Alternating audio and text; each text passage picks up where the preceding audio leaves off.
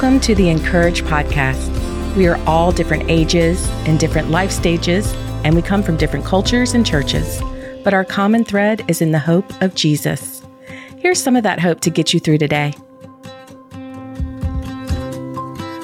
Today's article is written by Lucretia and is titled, "The Thing You've Got to Know When Your Motivation is Waning." Last night, I hardly slept. I was haunted by the heaviness of insecurity and anxiety. My thoughts hastened from disappointment, I wish I earned more money, to doubt. Did I somehow miss God along this path? Did I veer right when God was leading me left? Answers and clarity did not come in the night's darkness. I tossed and turned, anxious to be rescued by the light of day. But also, I was exhausted and needed a good night's sleep. As you can imagine, as the sun rose to greet me, I retreated, burying myself beneath my comforter. Aching from the wet blanket of a night, my body could not be motivated to move. I just wanted to lay in bed and take a personal day from being me. I wanted to quit. Quit my purpose, quit my rationale for being here. I wanted to conjure up a different purpose, one that feels more simplistic and affable. A purpose that doesn't ask me to be the administrative assistant and personal Uber for 3 brilliant and talented children and their 2 cute Aussie doodles, while designing and teaching a high school elective on anti-racism, leading a nonprofit, writing encouraging blogs, publishing books, consulting with schools, coaching executives, and managing menopause. I love all the things that I get to do, except for menopause.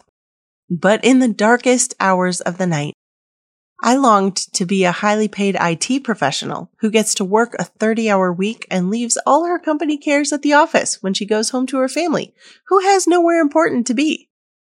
As I got ready for school after my sleepless night, I fought to sense God's tangible presence.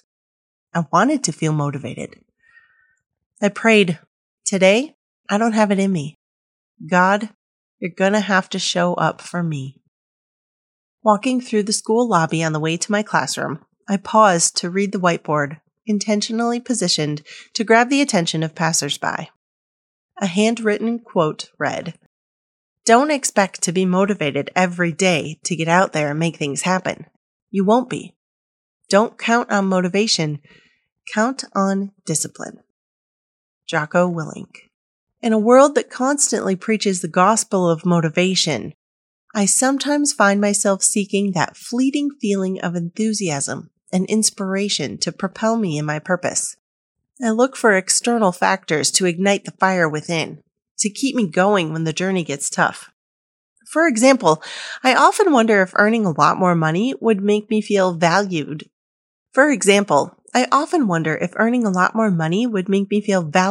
and stimulated. But God's divine purpose calls me to a different standard. One that transcends the whims of emotion and taps into the wellspring of unwavering determination. The Apostle Paul, in his letter to the Philippians, speaks about pressing on toward the goal. This pressing implies a continuous effort, regardless of external circumstances or internal fluctuations of motivation. It's easy to start with a burst of enthusiasm, but what happens when that initial fervor begins to wane? This is where discipline steps in. Discipline is the steady anchor that keeps us rooted in our purpose, even when the winds of doubt and weariness try to sway us. When we understand that our purpose is not contingent on fleeting feelings, but is a divine calling, we can appreciate the importance of cultivating discipline. In Philippians 3:14, Paul encourages us to press on toward the goal of winning the prize for which God has called us. Notice that it's God who has called us to this purpose. It's a calling that's uniquely designed for us, tailored to our strengths, talents, and experiences. This realization strengthens our resolve and reminds us that quitting isn't an option. Only we are designed to fulfill this purpose, and quitting would mean leaving a void that no one else can fill. Consider the story of Nehemiah. He faced incredible challenges while rebuilding the walls of Jerusalem. He encountered external opposition, internal doubts and the temptation to give up. However, he recognized the importance of his role in fulfilling God's purpose. Despite the weighty difficulties, he pressed on with unwavering discipline. And because he didn't allow his motivation to determine his commitment, the walls were rebuilt. Tonight, as our heads hit the pillow, let's remember that motivation may ebb and flow, but purpose remains constant.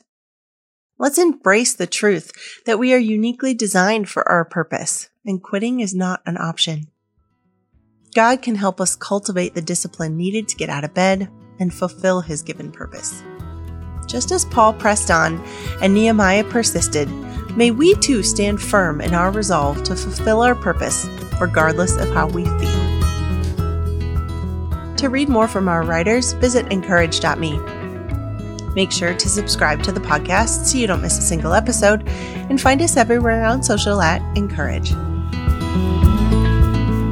It's always a great day when a little hope and encouragement comes your way, especially during National Day of Encouragement. For ideas on how to share a little happy with someone else, visit dayspring.com.